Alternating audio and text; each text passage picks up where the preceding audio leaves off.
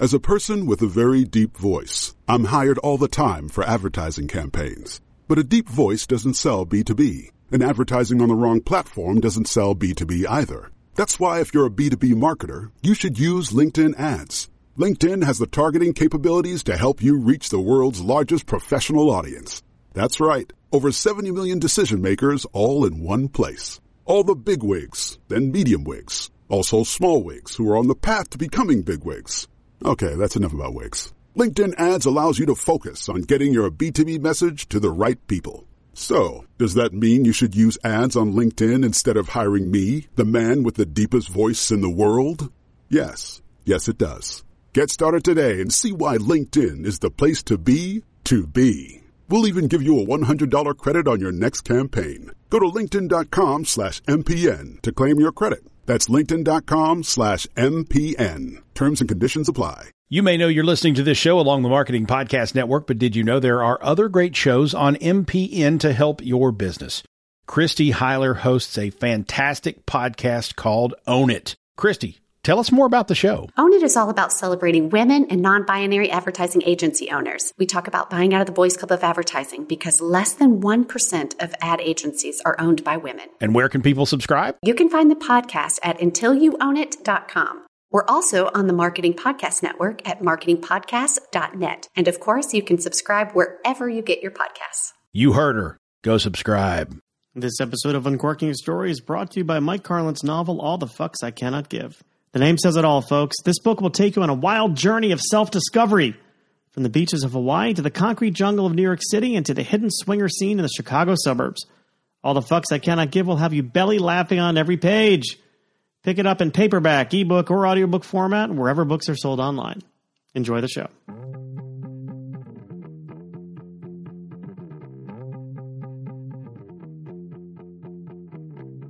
Welcome to Uncorking a Story. I'm your host, Mike Carlin, and today I'm excited to bring to you my interview with the one and only comedian, Nick Breen. And you're going to hear his voice in a minute, but before you do, I've got a couple things I want to share with you. Number one, I've got a couple of dates coming up. So Fairfield Craft Ales with the Comedy Unhinged on the Road show, August 10th in Stratford. Also, September 14th in Richfield, Connecticut, I will be with guys including Greg Fattaroli, Ish Gupta, Alex Tomaselli, and Cliff Mula. That'll be CAFO in Ridgefield. Very cool place to see a show. I saw Greg's show there a couple of weekends ago, and it's a very intimate atmosphere, but very welcoming for comedy. So if you're around, please come see either of those shows. August 10th, Fairfield Craft Ales. That's the Comedy Unhinged on the Road, and that's in Stratford, Connecticut. And then September 14th in Ridgefield at CAFO. Okay, so on to my interview with Nick Breen. Now, this might come to a shock to many of you, but I don't make my living doing comedy, and I know that could be hard to believe. I'm actually a professional interviewer by training, and I put my skills to work for companies that hire me to do focus groups on topics all ranging from new product development to advertising and user experience. Anyways, as part of that, I actually meet a lot of successful people, and these are people who have an idea, they translate it into some kind of product or service, and then they launch it. And that takes a lot of grit. That takes a lot of determination. It also takes a lot of ambition. And that's one thing that can't be taught is ambition. If I were hiring somebody, I would actually take an ambitious person over somebody who's got all the right credentials but has never had a hustle in their life. And the point I'm getting to here is that Nick Breen is a hustler. Probably in many senses of the word in his past anyway. I'll admit it that when I first met Nick, he scared the hell out of me because he gets up on stage, he talks about being in prison, he talks about drugs. He even makes a joke about suicide, which concerned me. Actually, one day I reached out to him afterwards. I'm like, dude, that joke you do with the belt, do we have to worry? Because the world needs you. The world needs more funny people. And he's like, no, man, don't worry. It's just a joke. But so that made me a little bit more relieved. But anyway, the point is, he scared me. Like, I didn't know what to think of this guy. He's kind of a monster. But as time goes on, every time I've seen him take the stage, I see him make a connection with the audience. I see him take risks.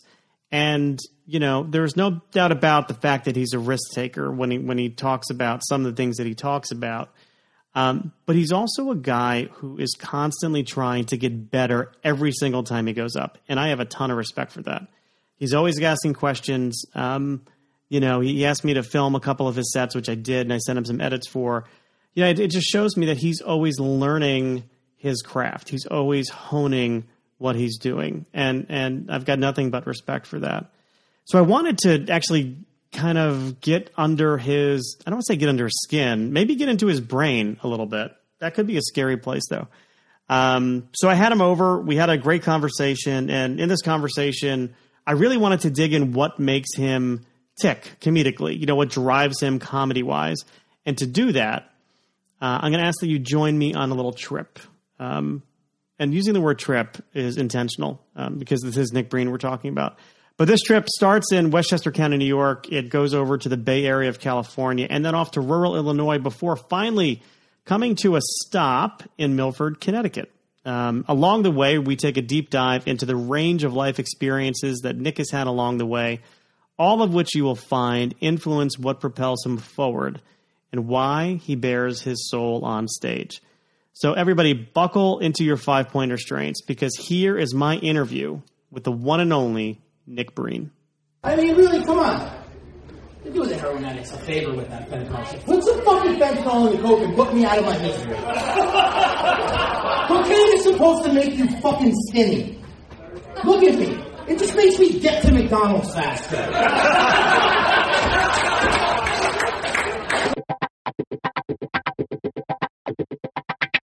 What do you need? No, don't worry about a coaster. Sure. Yeah, that's an old stool. We don't. I'll get Old stool. That was my nickname in high school. Old stool. Dude, Yeah, I saw Dice last night. You did? How was it? Oh, dude. He destroyed. I mean, completely. The room wasn't full, which I thought was interesting. So I could have went. You could have gone. And there was this couple. It's funny. I went with my brother. There was this couple like 2 tables over from us. First of all, shout out to Sam Hunter because he saw me come in and put me in a great seat. So me and brother Jimmy got some That's time awesome. seating. That's awesome. And yeah, what a guy. But there was this couple, like young couple, like a couple tables over from us, and she was clearly not into Dice's stuff at all. And he's doing Dice, and you could tell the guy wanted to laugh, but he was afraid to laugh in front of his date. Oh, that's the worst, because then she's going to look at him some type of way. She's going to be like, wow, you really think it's funny? You really think it's funny? He's talking about smacking a baby down the stairs, and I'm going to have a family with you? But we're not here to talk about Dice. We're here to talk about Nick Breen. Oh, yeah, I'm excited. I'm Here he excited to is. be here. We're here in my house in Stamford, Connecticut. This is my office. I sleep in that bed sometimes When you get in trouble. Oh Yeah. yeah. I was in it last night. Good. It looks comfortable. It is. It was a bed in a box. I bought it off of Amazon. So it's one of those things where it comes rolled What up. did shipping cost on something? Oh, the mattress. Mattress, Not the bed. Okay. No, the frame I've had for So years. that would cost a lot of money to ship on Amazon. Oh yeah. No, the frame was not. The frame. What do you have, a Casper, a Lisa? I don't know what that thing is. It's it was an Amazon special, but I want a Casper. It came rolled up and then it like inflated or unfolded over like 4 or 5 hours, and it's fucking nice, man. We could take a ride on it later if you want, depending on how this afternoon goes. Could be the best opportunity I get. Depending on how many of these Sea Hags I drink, you might start to look better and better. So, Nick Breen, you are one of the, when I first started going up to Bridgeport Stress Factory, Vinnie Brand Stress Factory, for those of you who don't know, back in January of this year. And I've seen you there just about every single time I've been there. And you amaze me because, first of all, I was scared to death of you. Like, I see this guy with this big red beard, this long red hair, and you have no fear of anything you talk about up there. And I'm like, who is this animal who's talking about, taking his belt and hanging himself and being in jail and all that stuff? And I'm like, this guy scares me. But then, like, as I got to know you and see you, I'm like, you you are one of these guys who has so much ambition for comedy and performing that it's like, it's really, I mean, I don't want to get too emotional. It's really inspiring. Thank you. It's that means a lot to me because performing is important to me. As much as it's all about the attention and the feeling that I get from the crowds have to get that feeling to give it to me. Yeah. So it's like kind of a symbiotic relationship where we both hopefully get a lot from it. Well, I want to dig into where this like love or a need to perform came from you or within you. So can you trace it back somewhere? Like, when did you have a sense that you wanted to be a performer or that this was something that, you know, you were good at? I've always fallen into leadership roles, even from a young age, student council president in elementary school, you know, undefeated in those elections. Thank you very much. 4th and 5th grade. To being in, you know, the school plays, having larger speaking roles, not really being too into it at that age, but doing it and then ending up enjoying it. Yeah. Where looking back, realizing I did enjoy the process. There's something about the camaraderie of performers. We're a different group of people. I agree. Like, I started doing, this is going to sound funny because I can't sing, but I started doing musicals in high school. And like, even in like elementary school, like I got to play Jesus in a Passion play, which was nice. There's no better way to get picked on, by the way, than when you get tapped to play Jesus in the Passion play. Oh, definitely. You must have gotten crucified every day at lunch. Oh my God, it was terrible. My sides were being, pierced. I woke up one day with the stigmata coming out of my hands. No, but I realized that I didn't have a fear of getting in front of people and doing stuff. Well, the fear thing is for me comes from something else. It comes from living kind of on the other side of the law and doing things that kind of are not the norm in society. Once you've embarrassed yourself to the max, once you've been arrested in front of your family, once you've been beat up a number of times, gotten a number of fights, whatever it is, you become numb. You become jaded. Embarrassment is not a thing. Right. I mean, once you've done it all to yourself through drug addiction, whatever, trust me, there's plenty of embarrassing moments for a drug addict. I'm sure. Almost daily. And I'll dig into that in a minute. But you noticed at a young age that performing and being in front of people was something that you were deriving some energy from? Well, yes. And then at this point, at this age, I'm 34. I'm a third of the way done. If I make it to 102, I think. Right. I ain't going to make it to 102. That's really wishful thinking. Being very optimistic there. Well, I tell you, my 45th birthday is coming up. And I think the conservative estimate on me is like 55. I don't know. I look at Keith Richards, man. He's still chugging along, but you got to keep the brine right in the brain. That's why you got to keep drinking and using, because it kind of pickles you. That's right. Keeps you preserved. Listen to that, kids. As soon as you stop, you're gonna die. Well, that's for quitters. Public service announcement by Nick Breen for all the kids out there. Yeah, for sure. Definitely. But no, being 34, this is kind of like the last chance. This train is leaving the station for me to make a career. Yeah. And have enough time to where it can blossom into something successful and enjoy what I'm doing. Well, before the comedy stuff, you were performing as a singer, right? As a hip hop artist. Hip hop artist, yeah. Yeah, well, they sing in hip hop, right? I mean, it's vocals, it's vocalizations. Vocals. Yeah, I mean, we're not talking Michael Bublé here. It's no, but I do enjoy singing Bublé. Why not? I do. If I could have, my dream job would be to be in a Jimmy Buffett cover band, or just to be Jimmy Buffett. Now, if my wife heard you say that, she'd make you leave the house, because she and I disagree on our stance on Jimmy Buffett. Buffett is an enigma. The guy, so look, you've got the whole beach bum persona thing, but he's also which he created and made into a business. A billion-dollar business. He is a billionaire. He is. I mean, now he's got, the line of foods, the restaurants, he's got a nursing retirement home. Retirement homes. Not even nursing homes, retirement communities fully inclusive communities, golf courses, all the amenities, pools, rec centers, everything. He used to come up to Connecticut every summer it used to be the Meadows Music Theater. Now it's the Xfinity Center. You know that amphitheater up near Hartford? Yes. And I used to drag her to those shows. We'd tailgate all afternoon in the parking lot. My brothers, sisters, it was a whole family event, and she just miserable the whole time. Not a parrot head. Not a parrot head, but how do you get miserable at a Jimmy Buffett concert? It's like the happiest place in the world. You must be miserable then. Yeah, no, it's just not her thing. Not her thing. But yeah, no, I agree with you on the Jimmy Buffett. I don't know, man. I question anybody. No offense. I question anyone who can be miserable at a Buffett concert. I know. Maybe you just kept skipping her when you guys were passing the joint around. That's what happened, and I don't blame her.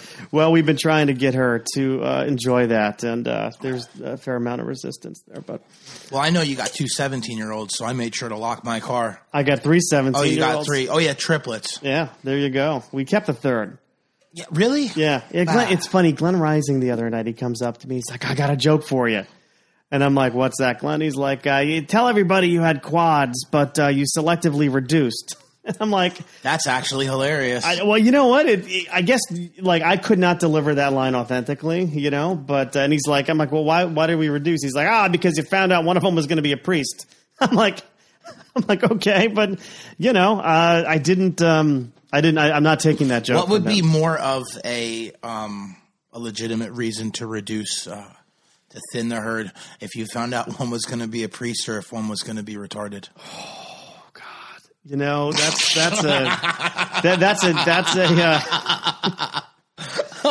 You could say the two aren't mutually exclusive, depending on your attitudes towards the priesthood. But yeah. We're going into deep waters, right? I know, shark infested waters. I think the chum is in the water. Yeah, right now. I'm chumming the water just for a little bit of controversy, but that's all right. But so now you grew up in California. Yes, for the most part, yeah. Okay. I lived in Westchester County. I lived right down the road in Bedford, Mount Kisco. Okay, so you're really right.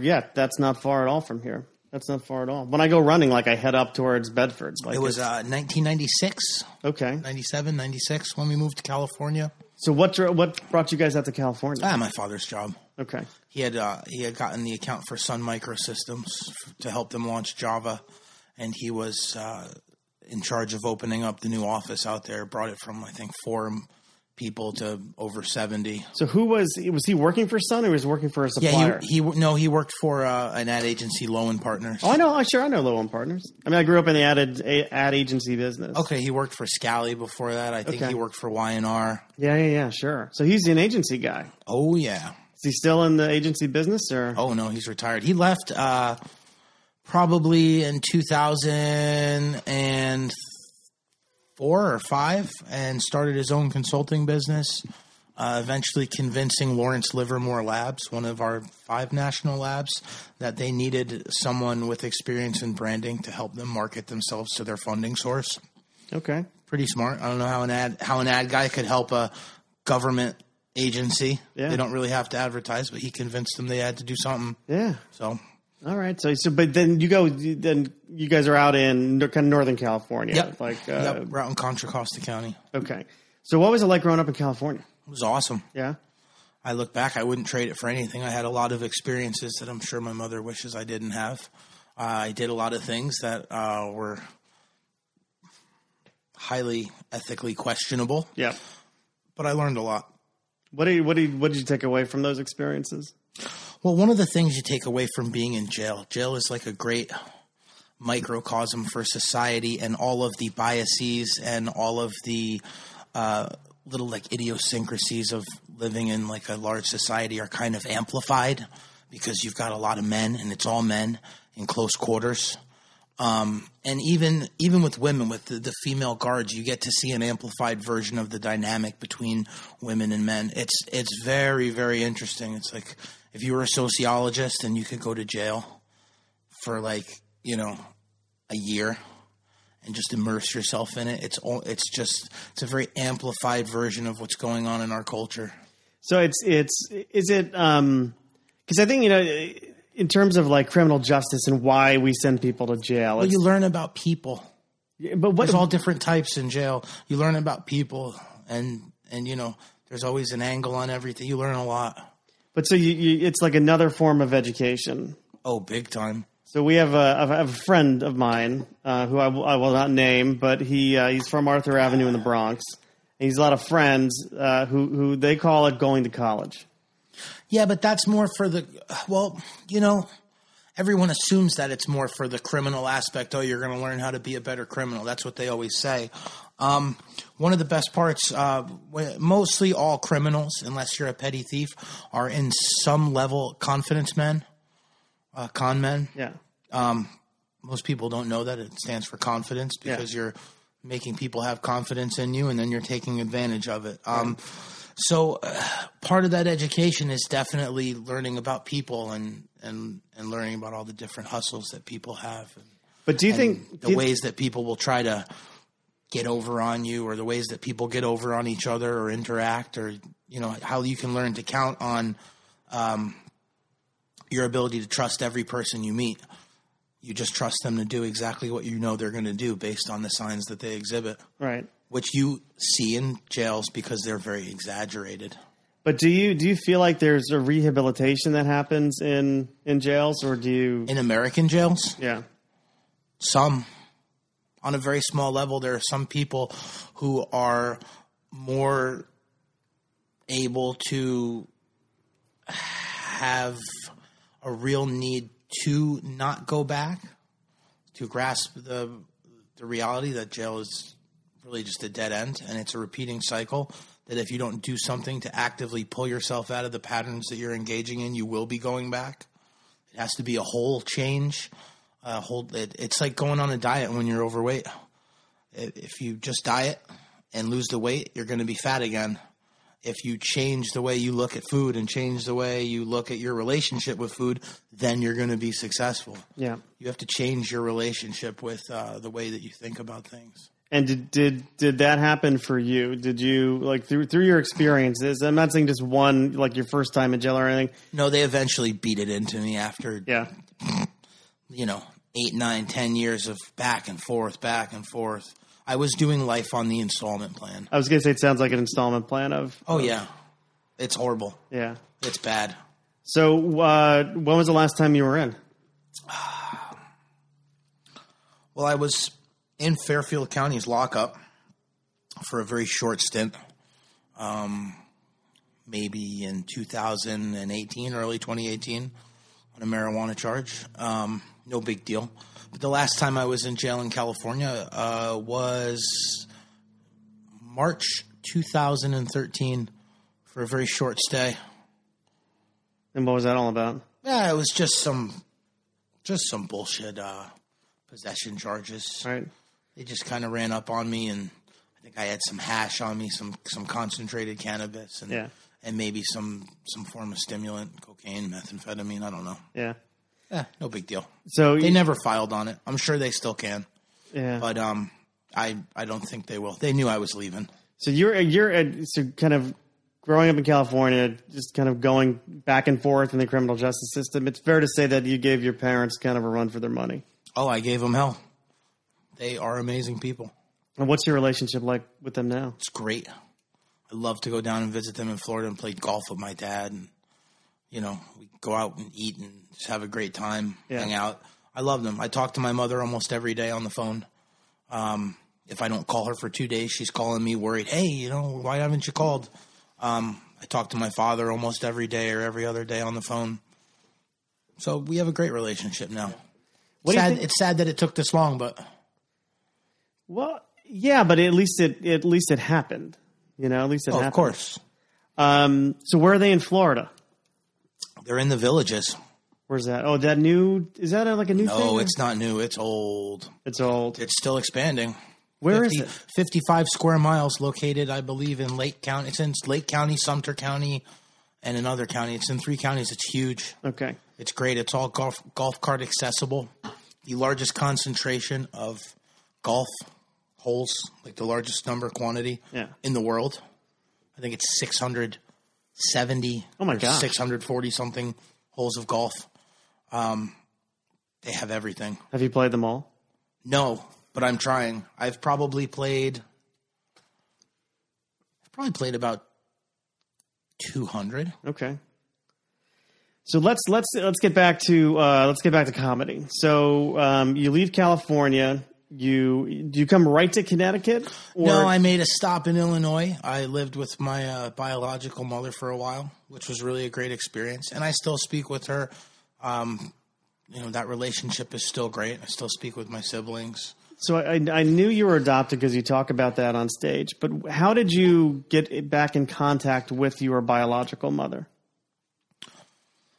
That's a funny story. It was something that I always wanted to do, and I guess I was just scared to do it. But there was a catalyst. I was at a house with some friends, and someone was making some remark about how my mother and I looked the same, and I said, "Well, that's not my biological mother. We act the same for sure, but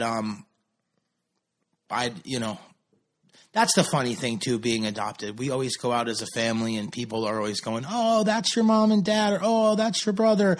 I could tell you guys all look alike. And we all just look at each other and chuckle. It's kind of like a running joke in our family. It's interesting you say that because I have my older brother, Greg. He's adopted. And I didn't know that until no one told us. It wasn't a family secret because he knew. And my parents told him from a very young age. But for some reason, they never decided to tell me and my twin brother that Greg was adopted. So it slipped out one night at a family. We had a bunch of extended family together, and this old German woman who was a friend of the family is like, Michael, you're special because you're the firstborn male of your family.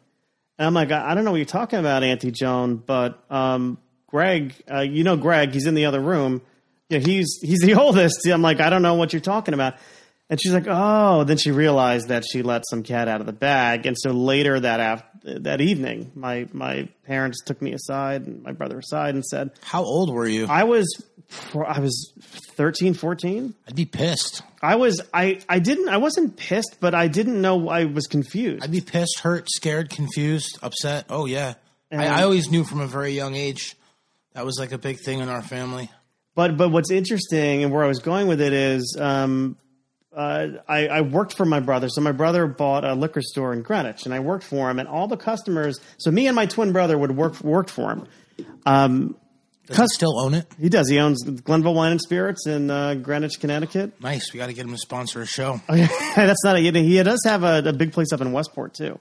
But the customers used to say, oh, my God, you look just like your brother. You've got a spider on your headphones. Oh, really? It just dropped down to make a web between this side and your... We're just going to let that go. We're going to let Spider-Man work. I don't have a problem with spiders. Do I? Should I take it off? Ah! No, just kidding. Where'd it go? It's probably crawling in my skin now. Up. Look, it's on your shirt. It's on your shirt. Oh, there right there. I'll take a spider any day of the week over a tick. Ooh, ticks are really creepy. Ticks are little fuckers. But no, customers would say, you look just like Greg. And I'm like, that's funny. And I look nothing like my twin brother. And I'm like, that's actually my twin. Greg and I just kind of laugh about it. But how did you track down your birth mom? I went online. I was at a friend's house and I told him, I had told him I was adopted. And he didn't believe me. I don't believe you. I said, well, I'll fucking prove it to you. Watch this. You got a computer? I went on the computer. I just typed in a few basic things about myself with the keywords adoption, biological, and a registry came up. My biological mother had put some information into a registry, and through the magic of the internet, we were connected. I sent a message that said, hey, I think I'm your biological son. And I got an AOL Instant Messenger back within 30 minutes. Tell me winning a bet and proving that I was adopted. But just when you were sending that email and when you got that instant message, what was kind of going through your mind? I ended up staying on that computer and having a great text conversation. It was very long, for maybe a couple hours. I always joke. For some reason, I always asked a lot of topical questions. I asked her if her father had hair when he died or if he was bald. Were you worried about going bald yourself? Obviously, he had hair because I have a nice thick head. You've got a great... Well, hey now. Thanks. Great thing. Great thing. Set of hair. You're one of my favorite gingers. So, I hear that a lot. That's good. Probably from Nick Scopoletti. Oh yes, I'm his third favorite ginger. I think behind like 2 famous people. So I'm all right with that. That's all right. I'm his first favorite civilian ginger. So you're on the computer for a while, going back and forth with her. Yeah, it was interesting. A lot of topical stuff, like I said. But it was a relief. It was good to learn certain things, and it was a lot of fun. It was very fulfilling. We continued that relationship at some point because I was deep into some drug addictions at that time. I wasn't the most communicative with her, and I cut it off for a little while, not for any reason, just because I was consumed with the getting and using of illicit substances. Yep. And it was my mother who periodically would ask me, "Hey, do you still talk with Marcy? That's not fair. You can't do that. You can't open up communication." She was the one who really pushed me back into it. How did your adopted parents feel when they found out you tracked down your birth mother? They were absolutely supportive. They were absolutely supportive. At one point, they paid for a plane ticket for me to go out and meet her. I went out there and stayed out there for a week and a half, 2 weeks, maybe in 2005 or 2006, 7, 8, or 9. So right around, I know that's a large range of years, but so between 2006 and 2009, they paid for me to go out there for a week. And then, do you have any siblings from your adopted family? Yes, I do. I have a lot of half siblings. Oh, yes. So a lot of from your birth family? From my birth mother, I have my brother Andrew and my sister Carmen. She's older. He's younger. Interesting, right? Yeah. One older, one younger. Things were bad in between, I guess. But they were all from the same dad? No. Okay. All different. My sister Carmen's father passed away. My father was doing some philandering, and I think either my half-brother Brian or Dewey, I think that was the one that he had knocked someone else up with while my mother was pregnant with me. And then my brother Andrew, his father, and my mother, I believe, just split up. But his father has passed away since, and my biological father has passed away too. Yeah. So my biological mother is either killing a lot of men or just choosing the wrong one. Doesn't have the best luck.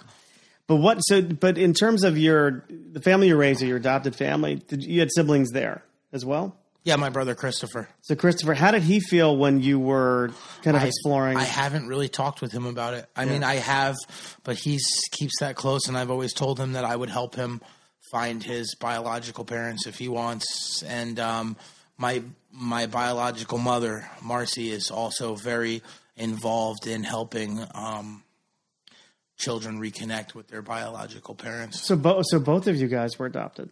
Yes. Okay. So you go out to Chicago, sometime between 2006 and 2009. I go out to Illinois. You go out to Illinois. That's right. There's Chicago and there's Illinois. Right. They're two very different places. For anyone who's been in West Central Illinois, like if you drive, 2 hours, 2.5 hours northwest from St. Louis, is it? I think you end up in the middle of Illinois, right? 45 minutes south of the capital, Springfield, is it's like living in another country. Yeah. So you're there. What's going through your mind when you meet your mother, Marcy, for the first time? It was very normal. I was very comfortable. When the first time I met her, she was with a friend of hers. Him, her, and me. We went up to his hunting lodge in Wisconsin. I think I slept for the first 2 days. Because I had been using meth literally till the airplane landed. Yeah. So I was real excited when I met her. And then I think I crashed for 2 days, and then we went back to her house in Illinois, and it was a great week. Yeah. I meeting my 2 nieces from my sister, and my nephew from my brother, who was very young at that time, was just really special. I really connected with my 2 nieces, who now have a younger brother. that I haven't met yet, but hopefully I'll meet one day. All right. So how long were you in Illinois for at that time? Just a week. Okay, so like a visit. Just a visit. Okay. But eventually you wound up, that was your stop before coming to Connecticut. Yeah, I wound up going back for between 4 and 6 months. It was interesting. I was looking for a change. It just felt logical.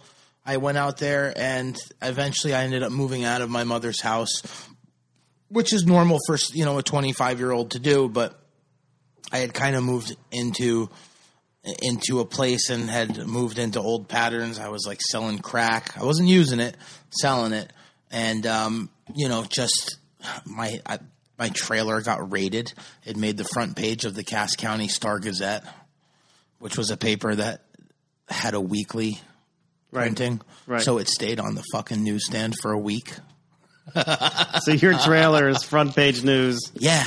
Front page news. That's when I knew I got to get out of here. Yeah. So that's a kind of a catalyst. I got raided. They didn't even find anything. I believe the girl that I was living with and then the roommate that we had living there, I think got caught with like a weed scale and like a dime bag of weed. And I just got taken down and questioned and let go because I had hid that crack under the bumper of the landlord's truck that he had across the street. So if the Cass County sheriffs are listening, you guys fucked up on that one and there's nothing you can do about it now. So not a fucking thing. So then it's time to fly, time to get out of Cass County. Oh yeah, I hopped on an Amtrak. Yeah. Which was awesome. So Amtrak, and then did you know where you were going at that point? Yeah, I was coming to Milford. Now, why Milford? I had a great job offer that I had before I even went to Illinois just to come and do construction after Hurricane Sandy, do electrical work and stuff with a guy who was married to my mom's friend from when they were children in New York City. So I just figured what do I have going on here? I really have nothing going on. And that was just somewhere to go, and it ended up being the best thing I ever did. All right, so you come to Milford. Yeah, her name is Roseanne Vinci, my mom's friend. She's like a second mother to me. She really is. Her and her husband Dan really are the ones that saved my life just by opening their home to me, giving me a place to live rent free for 6 months so I could get on my feet, and kind of allowing me to have responsibility and stuff that people hadn't given me up to that point because my reputation preceded me. Yeah. So it was kind of like a real eye opener and a shocker. Like the first time Dan handed me a credit card to go get materials for a job, I'm like, wow, this guy's giving me a credit card. He doesn't think I'm going to run off with it, which was never really my thing, but you kind of get stigmatized as a criminal. Well, so you come to Connecticut. It's kind of a clean slate. Yeah, clean slate, 100%. I have some great friends. Good friend of mine, Matt. He lived next door to Danny. He worked for Danny too, so it was like we kind of like clicked up right away. And then my friend group that I have now, I've all met through him, and they treat me like family, which is great. It's a great group of people who have known each other for 20, 30 or more years, and I'm lucky to have good friends like that. And so it's a clean slate, but also somebody willing to kind of put a little faith in you. You mentioned like in Illinois when you were with your mom that you were kind of getting into some bad habits.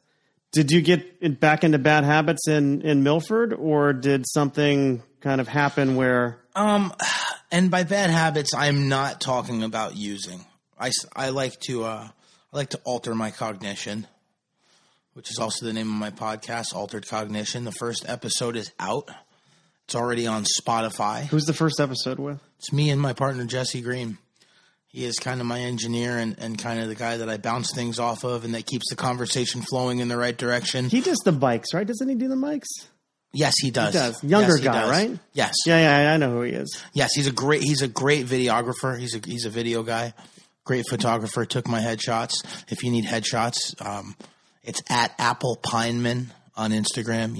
That's Apple Pineman. Okay. Yeah, that's Apple Pineman. That's Apple Pineman. Nobody knows who he is. No idea, but I got the friend request and I saw, I always look like who else does this person know? And there's enough overlap. I'm like, sure, I'll accept the request and follow, but that's Apple Pineman. Interesting. Yeah, and it's like sometimes you look and see if they know people and it's like two of your friends that you know are pussy hounds. And it's like a profile with a picture of a hot chick, so you know it's just a thirst trap, and you're like, nope. But yeah, no. So kind of, I still get high, whatever. I'm a medical card holder, so I still smoke. I still like, I'm having my, my nice beer right now. Sure. It's 5:00 somewhere. Well, it's a beautiful Sunday afternoon. Exactly. But it is afternoon, barely, but it's afternoon. But in other words, you weren't getting in trouble with the law. No, I'm not. I don't do anything now where if I got arrested for it, I would be ashamed to tell my parents. They would be upset with me for whatever, but I have no ethical quandaries. Okay. I have no qualms about telling my parents, hey, I got arrested because I had a bunch of weed. Well, it was for me, and I'm an adult, and I can do what I want. I'm not hurting nobody but my body. So but it's like something happened once you got here that kind of, it feels like to me, and tell me if I'm wrong or if I'm overthinking it, but it was somewhat life-changing for you. Well, I fucking grew up. And I think a lot of that had to do with facing issues that affect you subconsciously. I think everybody has issues that affect them deep down, and either they don't want to confront them or they don't know how to confront them. So until something brings those to the forefront or gives you answers to those unanswered questions that you have, and being adopted, there's a lot of unanswered questions. So I think going to Illinois and really having that time with my mother, which was amazing and great, and I love her so much for opening her home to me in her life and being as great as she is. Somebody's robbing your house. Your dogs are barking. Yeah, it's just the dogs, man. So when does comedy come into play? When do you like scratch that itch to start kind of performing? Because I know you were a hip hop performer, and I was always a class clown. I was always this. I have a hard time believing. Yeah, right. I was always trying to be quick or witty or something of that nature. I'm never the funniest one in my friends group. I leave that for other people because there's just some real characters that I hang out with. But I think the comedy itch came into play. It's really what drove me toward comedy is like maybe a couple years ago, 2-3 years ago, starting to listen to Joey Diaz's podcast, Rogan's podcast, going back and listening to all of the ones from both of them since episode 1. I'm a voracious consumer of podcasts.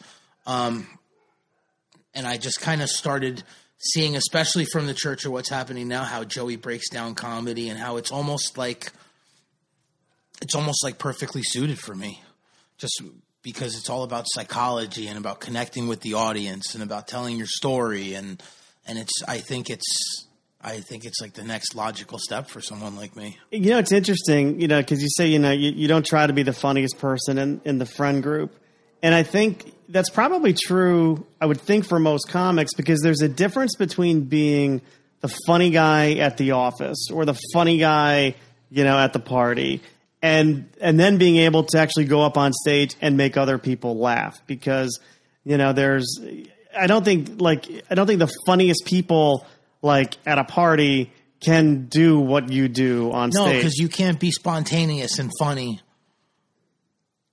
5 nights a week. And I'm not funny 5 nights a week, but I try to be funny more often than not. And I think as long as you can connect with people, whereas if you're like the funny guy at the office, I don't know if you're necessarily, it's not the same. You're being witty, right? It's topical stuff. Maybe you're just funny looking. I don't know. But comedy is really something different. You really have to be kind of a sociologist. You have to kind of really be able to read people and read the audience. And like my favorite thing, like Joey Diaz, my favorite thing, he says, like, you have to ask them if they're willing to take the ride with you. And then once they're willing to take the ride with you, you got to bring them on the ride. Yeah. Yeah, and that's why I think there's a difference between people who like get up and just try and tell jokes versus people who get up and really do make that connection with the audience. That's what I try to do, and sometimes it's risky because it's not always for me, I'm not at the point yet where I'm fully writing a joke or really scripting out a joke as thoroughly as some comics who I know who are real killers. I'm just more trying to get that connection and then riff off of ideas that I have. And sometimes it works and sometimes it doesn't. I've done shows where I feel like I've brought the room down, and then I've done shows where I get lots of blank stares, and sometimes you can see some people are getting mad. Yeah. And I think those are the most fun, because when you see people getting mad, you can just hate fuck them with something heinous. I know the other week at the Sea Grape, I went up there, I was a little off kilter. In fact, another comedian texted me. He goes, "Hey man, are you all right? You really weren't yourself." But I know the last joke I told after I had them hate me for a full 5 minutes was like really to hate fuck them. Yeah. And then some guy's like, "Oh, mate, you think you're funny, eh? You want to babysit my kids? Fuck off." So by that, if you can tell which joke I'm talking about, if you've heard my bits, You're shaking your head. Yes, you know which one. It's the one where I'm respecting women and I won't let them get on their knees to suck my dick, and I'm not standing on the bed because I'm scared of heights. I won't finish it. But it's limited options at that point. Well, apparently Crocodile Dundee was at the Sea Grape a couple weeks ago. Yeah, and he was pissed. He did not want me to babysit for him. That's a funny place, though. It's a funny room because, you know, it's kind of like night and day from Vinny's place, because you know, at Vinny's place anyway, you've got a crowd of people who have said, they've raised their hand and they've said, "I want to come see comedy tonight." Versus the Sea Grape, which is, especially those first few open mics at the Sea Grape, it's a bunch of townies at a bar who could probably give a shit that anybody's up there trying to make people laugh. Well, there's the left. If you're on the stage facing the bar, which is actually around, it's an oval, oblong bar. The people on the left side of the bar towards the stage, they're there to pay attention, because now we do have somewhat of a little following, a crowd that'll show up for comedy, which is great. Greg and Nick, at Nick Scopes and at the Gregalicious as comedy DJ Greg, and Nick Scopoletti, who run the mic, they have done an amazing job turning it from more than a mic into a free comedy show. Yeah. It's a curated show of the best and worst talent in Fairfield County. Yeah, that's a great way to actually put it. I did not come up with that. I believe that's Greg that came up with that. He really is an international man of mystery, that guy. Well, he is actually, speaking of Greg Alperin is going to be the first guest on my podcast, and we're going to kind of peel back some of the layers of the onion so you guys can kind of understand who he is and where he's coming from, and I'm real excited for that. Oh, that'll be on my playlist as soon as it's available. So that's going to be episode 3. It probably won't be available until next week because we're recording episode 2 tonight, which is going to be me and Jesse again. And then this Tuesday, we're going to record Greg. And that's what we're going to do. We're going to try to do 2 episodes a week of the Altered Cognition podcast, one with a guest and one without. So is it, and as long as we're talking about it, is it available on iTunes yet, or? It is available on iTunes. I kept checking the service we are using to upload the podcast right now to the RSS feeds is not the best. And we will be switching shortly once we get some capital flowing. But it takes about 2 days to upload to the iTunes, so we're going to have to compensate for that. And once this first episode is up, the first episode is up on Spotify right now. And you know what? By the time this podcast releases, when does this come out? This will come out, well, I have to record an intro and an outro. Hopefully I can do that today. If I do that today, it'll be out tomorrow morning. Okay, perfect. So then it should be out by then on iTunes. It's available on anywhere you get podcasts. Okay. Gotcha. It's called Altered Cognition. Cognition. And it is going to be great. I'm real excited about it. It's kind of my baby now. I'm really interested in giving people not only a view into my mind, but a view into minds of many different people from many different walks of life. We're going to do a lot of funny stuff. We're going to have a lot of fun, but we're also going to take a serious look into the different ways that people live their lives and what kind of shapes their thinking. A sociological exploration, or anthropological, something illogical. It's fucking very logical. Very logical. Nanu. Live long and prosper.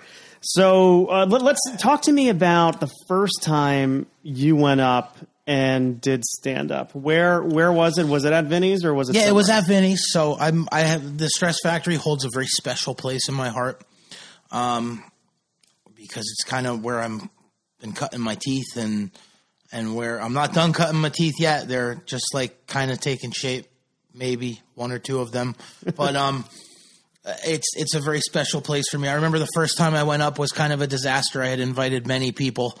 I probably had I wish it would have been a bringer show. I think I had 10 people there to see me, and it was just crickets.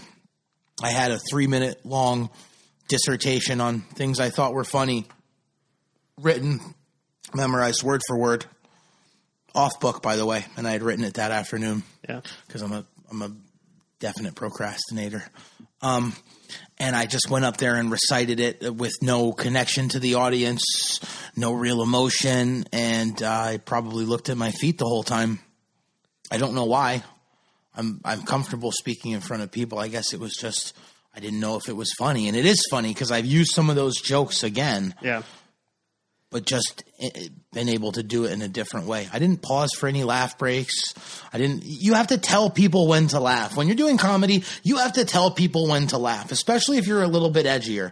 You have to give them permission. Well, that's the thing, but it sounds like you came away from that experience with like lessons learned. Right away. But look, it is an odd thing. Like I approached my first one the same way. I had 3 pages written out.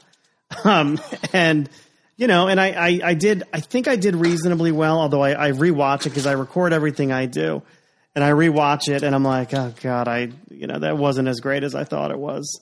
But you're comparing yourself in the moment to everybody else who went up, and I record an audio recording of every set that I've ever done. I try to make myself listen to it on the way home. Sometimes I get halfway through it, and then I stop. Yeah. It never sounds as good as the laughter did on stage. No, it doesn't. It never does. It doesn't. You need better mics. You need better mics. Better jokes. Or better jokes. I was trying to help you out there. No. But still, what's fascinating to me is, okay, so you go up, you got 10 people, who you brought there. You feel like you didn't do a good job. And you may not have. It's not that the first time, no, I did not do a good job. I did a horrible job. But I guess what I want to get to is a lot of people would say, I tried it once, I'm never doing this again, but you've gone back for more. Look at me. You were like, oh, you went up there, you didn't do it. I was like, no, wait, I always do a great job, but you were talking that. I got a real big ego. No, I did a horrible job, and I still sometimes do a horrible job where, I always give it my all, but there's always room for improvement. I think even when you reach the upper echelons and the top tiers of anything, that's your ability to excel in things is indicative of your ability to go back and say there's always room for improvement. Right. But true, but you didn't give up though. That's the thing. No, because I went to comedy college. I'm doing the online course. It's called The Church of What's Happening Now. You listen to enough of Joey Diaz's podcast, and I'm telling you, it's like a comedy college. Yeah. I love the ones with just him and Lee where he breaks it down and he goes real deep. And the man, I haven't done it, but from what he says, if you message him with a question about comedy, he even tries to answer it. Yeah. But you've got a sense that this is a calling, right? This is some kind of a vocation for you. You don't always kill it.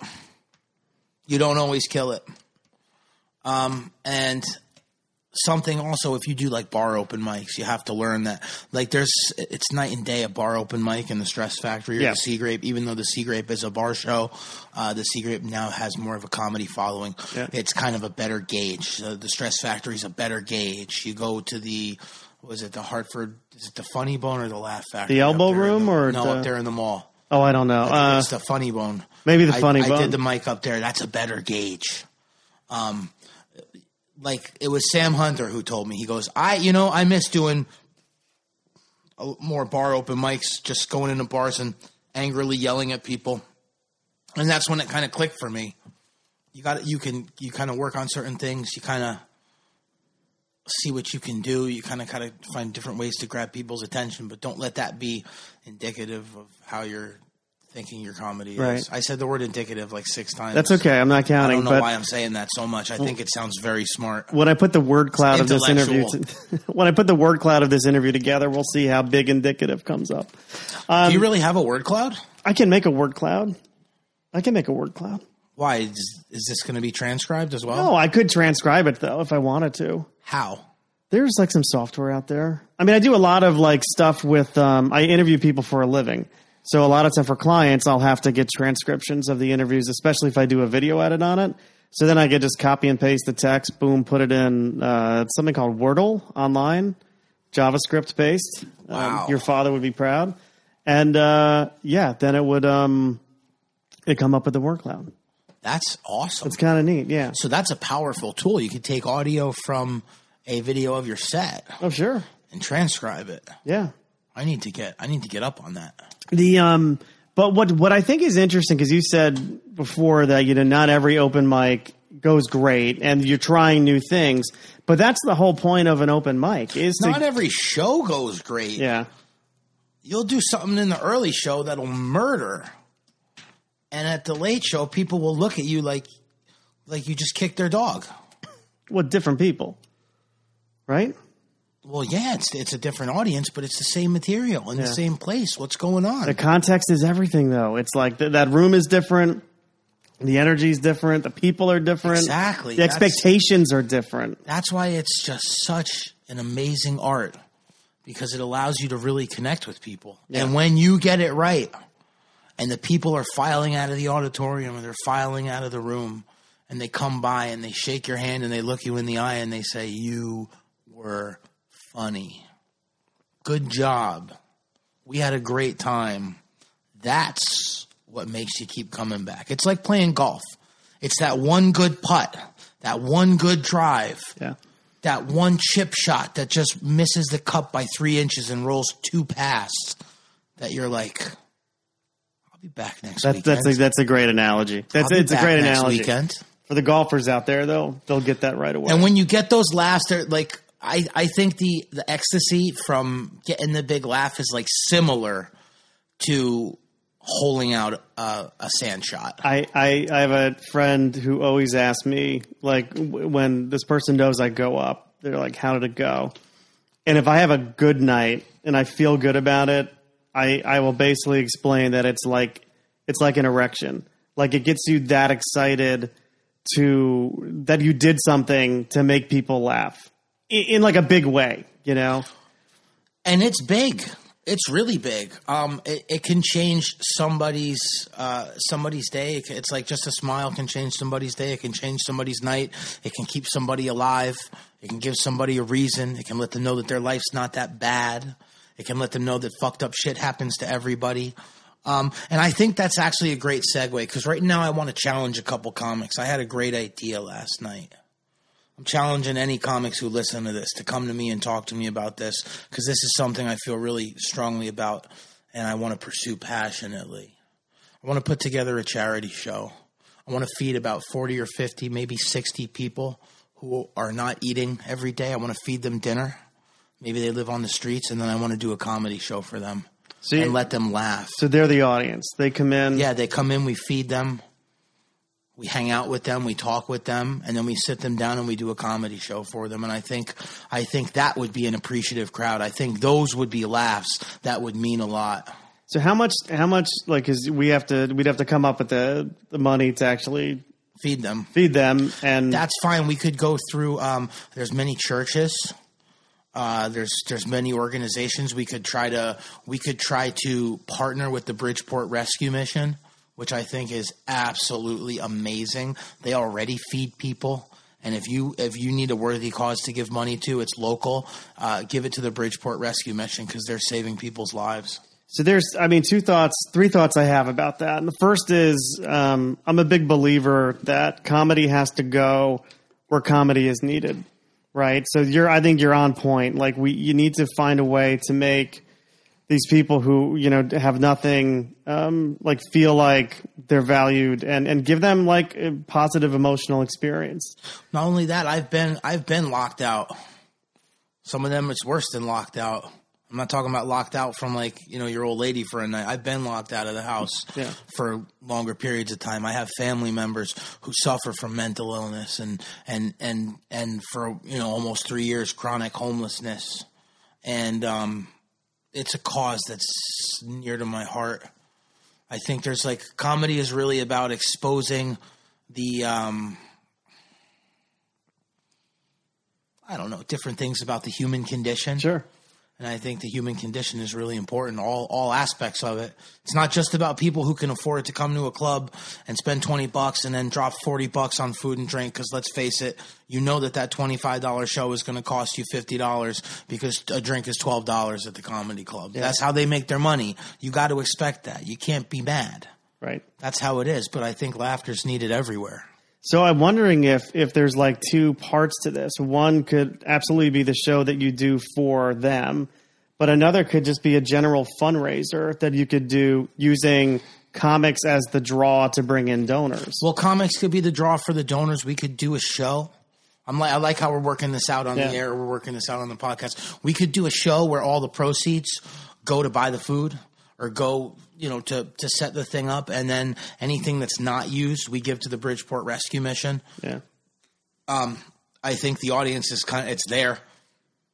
Look, if you give these people a place to get out of the heat for an hour, they're coming out of the heat. Right.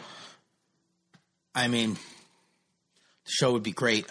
So let's say, and I'm just brainstorming here, but let's say you reach out or a group of people reaches out to, the donor base for this would one part of that donor base could be people who are involved in church ministries right now. Right? Oh, of course, because there's I'm not saying they have an abundance of things to give away, but there's a lot of churches that do amazing work. I know people are down on religion now. It's not a cool thing. But you can't deny the fact that there's a lot of religious organizations and lay people involved with religious organizations that just do tremendous work and really care about the communities that they live in and the communities that they worship in. So we pull them into the Stress Factory in Bridgeport, Connecticut. Oh, it would be great to do it in the Stress Factory, but I don't think they'd let us have homeless people in there. I think we'd have to rent an auditorium. Yeah, what I'm thinking though is again, two aspects. One, but then again, don't count Vinny out. Yeah, don't count Vinny out. They do teacher appreciation night, police appreciation night. Vinny's not a stranger to charity. I don't want anyone to think that I'm saying that. Yeah. But I'm wondering if there's two shows. One is the fundraising show where you're bringing in the donors, and the other is the show you're putting on Yes, I think the fundraising show would be great to approach Vinny about. So if we did a fundraising show with a bunch of, I don't want to say holy rollers, but people who are kind of so you're communicating this, hey, come to the show through church bulletins, right? Through church bulletins, we're going to bring the church people in and we're going to light them on fire with the words that we use. They're going to instantly ignite into flame once a few of us go up on stage. Well, I was going to say, what happens when Connor Simcox starts talking about eating cum shots in the Dust Bowl? I mean, some of those church people lived through the Dust Bowl, so they may understand. Right. They have memories. I remember. Church is an old folks' game these days. It is. I'm telling you. But I mean, we're feeding people. We could we're not necessarily bringing church, we're bringing comedy people in to donate for the comedy show. Where through church bulletins, maybe we could approach some organizations and try to get some money from them. You're talking about a local version of Comic Relief. Yes. Do you remember Comic Relief from the 80s? Billy Crystal. I mean, I don't remember it from the 80s, but I know of it, yes. Yeah, I remember it. Billy Crystal, Robin Williams, Whoopi Goldberg. They were the three people who came together to put that on. And but that's what it is. That's the pitch to Vinny, Well, I may not be the funniest guy out there. I think I am, but I may not be. And no one I know may be the funniest guy out there. But I know that the only way to succeed is to constantly give back blessings that you've received to those that need them more. And I think just through doing the right thing, it's great press. You'll get great press from doing something like this. I'm not going to lie and say that's not a large motivation, but at the same time, you're sharing and you're going to get a great feeling and you're going to put great energy out into the universe and good things are going to come back. Well, it's the whole pay it forward principle but it's also the principle of, hey, there's one thing to say that you're a good person, but another thing to actually do some good deeds and changing in the spirit of helping change or bring a smile to another person. Yeah, and that's why, I really am. I want to challenge comics, Connecticut Comics, CT Comics. I want to challenge you guys to really get on board with this. We'll make this happen. We'll make this a real thing. We will bring you 60, 70 people that are ready to laugh, that need a laugh. And I know that all of you guys are more than capable of bringing the laughter. So yeah, this could be something big. It's a great idea. Huge. It's a great idea. So what's coming up outside of the regular open mic schedule? Well, what's coming up? Okay, August 5th, since this is going to be out tomorrow morning, since Mike's going to record an amazing intro and outro. Maybe I'll even help him do it before the day's over. He doesn't even have shoes on right now. He's got nothing else to do. No shoes. He barely has pants on right now, okay? They're about to come off. Louise. Oh, my gosh. And I'm about to get out of here. But August 5th at the Seagrate, we have the headliner, James Haliva. I've heard hilarious. It's the dirty boy of comedy. The guy wrote a fucking book. Can't be a dummy to write a book. So yeah, well those are four of mine right there. But here's the thing. I've been reading. I'll give you one of those if you want. Only if you sign it. I'll sign it for you. So I was because I write. So and I'm like, okay. So I saw this James Haliva. And I'm like, okay, this guy's written a book. Let me see what it's all about. So did you read it? I went to Amazon and I read the reviews, and the reviews he's got a lot of positive reviews, like 157 reviews, which is great for an independent author. And I'm reading it and I'm like, I got to read this friggin' book. Just the female reviews of his book makes me want to read the damn book. Well, he's the self-proclaimed dirty boy of comedy. Yeah. And I'm pretty unclean myself. So I think we could be good friends.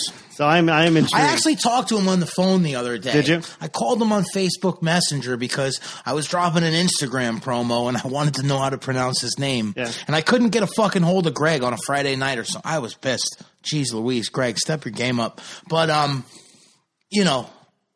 called him on the phone. I talked to him, and it's going to be a good thing. So it's me, Nick Scopoletti, Cody Marino, Courtney Davis, Ben Kirsch, Sam Hunter, Alyssa Goji. Alyssa's not going to be there. Alyssa's not going to be there. Yeah, that was a mistake. I talked to her yesterday. Hey, put her on a fucking poster. Well, Scopoletti was there was just a miscommunication. Dreaming. He was like, "Oh, I hope Alyssa's there." That would make my night better. I think he's dreaming about Courtney Davis. She's a kept woman. She's married. Did you see her set and her friend's Olga's set the other night? Her friend Olga was half in the bag. I went up to her afterwards and I said, "Look, I know that you're half in the bag, and you were actually really funny. She was hysterical. She was hysterical. Courtney's very funny too. I'm really excited to see her set. I'm really excited to see how her set is going to juxtapose with the absolute blasphemy that's going on. That's going to be coming out of my mouth. I'd like to either introduce her or James. Courtney can hang. There's no doubt about it. Oh, yes, she can. Courtney can hang. She's pretty cool. And very funny. I think she's very funny. Very, very funny. So check it out. August 10th. So August 5th, we're at the Seagrape at 8 p.m. That's actually today. If you're listening to this, that's today. Get your ass to the Seagrape tonight. Make sure you're there. It's a free show. We got drink specials. We got $3 beers, fucking 50-cent wings. That's not a drink. That's a food. Don't try to drink the wings. You'll fucking choke to death. August 10th, I'm at Greenwich Village Comedy Club, 5:30 seating. Now, look, I know you guys want to come to this show hosted by Manny Sierra. I can never say his fucking Sierra, name right? Sierra? Manny Sierra. Look, Toyota. Manny. I can't say his fucking name right for anything. I know you guys want to come to the show. August 10th, Greenwich Village Comedy Club at 5:30 p.m. But if you cannot make it all the way to New York City, Unhinged Comedy is hosting a show at Fairfield Craft Ales in Stratford, Connecticut. You don't have to go far if you're a local Connecticut guy. If you're out of the state, you have to go far for either show. But if you're local, come to Stratford or Fairfield Craft Ales in Stratford. I believe the show starts at I think 7:30, and you might even hear Mike Carlin on that show. Oh yeah, shit! That's right. Carlito got the nod from the Unhinged Boys. Nice.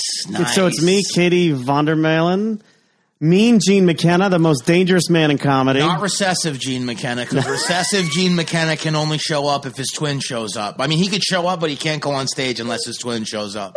So it's Gene McKenna, not recessive Gene. Courtney Davis will be at that show, along with Giancarlo. Giancarlo Biondino is probably one of the funniest guys that I know, and he's so unassuming. Yeah, he's very kind, very approachable. Very quiet. Very quiet. And then he just goes on stage and it's like he just brings bottles of gasoline in his pocket, douses everybody, and then throws matches at them. Yep. And, of course, he lights the room on fire every time he's on stage. Yes. And Nick Scopoletti, Courtney Davis also on that show. And now check it out. This is the one that's kind of near and dear to me. This is going to be great. August 31st. It's going to be at 8:00 p.m., That's when the show is going to start seating. You better be there. It is featuring myself, Ernest Bailey, Jack Stannard, Craig McGee, Alex Tomaselli, Nick Scopoletti, Connor Simcox, and Dan Brown. It is at the Grove. It is presented by my company, Addicted Entertainment and Unhinged Comedy. It's a bring-your-own-booze show, so there's no drink minimum. It's just $15 to get in. The Grove is located at 158 Bridgeport Avenue in Milford. Stand-up comedy night at the Grove. Saturday, August 31st, 8 p.m. You're going to fucking laugh till your side splits. I hope to see you there. That's a good group of comics. We have such a good group of guys. There's like 20 of us that are just destined for bigger things. If we all stick with it, we're destined for bigger things, and we're close, and I think there's like a lot of respect for each other and a lot of camaraderie, and it just feels really good to be in a scene that has that going on. So besides yourself, of course, who, if you had to look at all the guys, right? If you had to look at all the guys, give me a short list. Who's making it? And not to say that people aren't going to make it, but who do you have a good feeling about? Who do you have a good feeling about? Ernest Bailey. Ernest Bailey. Interesting choice. He does the poem, right? The poem? He does a lot more than poems. I've only seen him in those like little 3-minute increments. Some dude told him he was going to throw him through a window at a bar, and Ernest does not look like the type of guy that's going to fight. And he told the dude he would smash him through the metal fence behind him, and the dude backed down. He was about to nut up real quick. Ernest Bailey is a book that many of you have read, like the Cliff Notes, but you really need to read the whole book. So Ernest Bailey's on the short list. You're really making me do this. Well, I'm just curious as to what you think. Because there's going to be 6, 7, 8, 9, 10 people that I leave off that are going to fucking hate me now. As if I don't have enough fucking hate that comes my way. There is some hate that comes my way because I just don't give a fuck. And there's a lot of people that wish that they didn't give a fuck. Or wish that, I don't know. Well, look at the name of that book on top. All the Fucks I Cannot Give by Mike Carlin. Pick it up on Amazon in paperback, ebook, and I'm sure you can get buy the hard copy. Buy the hardcover. Let's not forget the audio. No, buy the fucking hardcover. Do you read your own books? I've read them multiple times. No, do you do the audio? Do you read? Oh, no. Books? So I had the guy from the Adam Carolla show. His name is Mike Dawson, who's the announcer for the Adam Carolla show, do the All the Fucks audiobook. I would love to do an audiobook of yours. Oh, you know what? We'll figure one out. And it's a bitch to record, though. You need to hire a sound engineer because I don't have the patience for it. That's fine, but I don't need to hire a sound engineer. I'll hire the sound engineer. You've got to do the reading. But hey, check it out. I'll do it for free. There you go. That's all right. I just sold myself way short. But no, you're going to love it. I think that would be great. So I will say, so a lot of guys are talented, right? A lot of the guys are talented. And what I really love about the scene is just seeing how far so many of them have come since, I mean, look, I'm a baby in this, but look at Ben Kirsch. I was going to say Ben Kirsch is a baby in real life. I know, but that kid, he, first of all, friendly kid. Fearless. And he just takes that mic, he starts shouting into it, and he just never ceases to make me laugh. He's been really, he jumped on the express train, I think, a couple weeks ago. Yeah. I mean, 18 and years he ain't old. hopped And off yet. No, he's really started exploding. The kid's not even old enough to go into a fucking bar, and he's coming to bar shows. That's right. He's either sneaking in the back, he's getting permission, he's got a permission slip from his parents. I get a kick. That sounds so fucking patronizing. I laugh my ass off at Connor Simcox. Not at him, with him. So polished. But that show that you guys did in Ridgefield, when his mom was there. His mother was such a sweetheart. She took a picture with me. A saint of a woman. She wanted to take a picture with me. I was looking at her when he's going through his bit where he's talking about having sex, and his mother's in the room next to him, and she's watching The Voice. And well, I mean, you can see where he gets his kind of good looks from. She's a good-looking woman. All from his mother. She's a good-looking woman. Too bad she's a lesbian. Is she really a lesbian? I don't know. That was kind of the vibe I got. I think you're outing someone, and it's not, She was there. I don't want to go into it. Dude, Connor's gonna be mad. He'll laugh. Whatever. No, but I'm when he's delivering his line about I like to do all my objectification of women in HD, and he puts on the glasses. I'm looking at the mom, and she's there laughing, smiling. I'm like, first of all, special woman. Like, well, who knows? They had, hey, maybe the first woman he ever objectified. So anyway, I guess we can move off of the topic of. Look at how red you just turned. I talk about someone fucking their mom, and all cards are off the table. Dude, Jeez Louise, what's going on? I here? watch a lot of stepmom porn. Do you? Well, fair amount. But what's your stepmom look like? I don't have a stepmom. So why are you watching stepmom porn? Well, it's what comes up when you go on the, It's not. It's what comes up if you type in stepmom porn. Well, maybe I should change my Google search. Yeah, maybe you should stop searching for stepmom porn. All right, so you got a lot of shows coming up, and let's because you're got the second. You're recording your second show of the podcast, episode of the podcast tonight. Yeah. Where remind everybody who's listening. The Altered Cognition podcast. You can get it on all platforms: Spotify, iTunes, everywhere. It should be up by tomorrow. All right. For sure. And I can't wait for the episode with the Gregolicious. Oh my gosh, it's going to be amazing. You can also follow me on Instagram at Nick NICK _AM _. You're a morning man. Is that what that means? It means I stay up late. Nice. Not AM radio. No. Not AM as in. No, it was one of my many rap names, Nicky AM. Nicky AM be skating on them hoes. Well, Nick Breen, this was a true pleasure to talk to you this afternoon. This was great. I really enjoyed it. A great way to spend a Sunday morning or afternoon. Hopefully I don't get arrested on my way back home. Well, just, I think you'll be okay. I saw 2 Bentleys on the road on my way here. I may get arrested on the way out. Well, very good, Nick. Thanks for coming in. Thanks so much, Mike. It was a pleasure. There you have it, everybody. That's my interview with Nick Breen. I hope you enjoyed that as much as I enjoyed talking to Nick. Very fascinating guy. And I got to tell you, one of the most insightful and intelligent guys I've spoken to in a long time. So do me a favor. If you like this, please share it with everybody that you know who you think would be interested in it. I mean, I don't know if your mom will be interested in it. I know my mom wouldn't. But yes, please share it. Also, if you want to learn more about me, please visit MikeCarlin.com. That's CARLON. The O always throws people off. So I always say Carlin with an O and not an I. And from all of us here at Uncorking a Story, I'm your host, Open Mike Carlin, saying thank you for listening. And until next time. Nicky I am be skating on them hoes.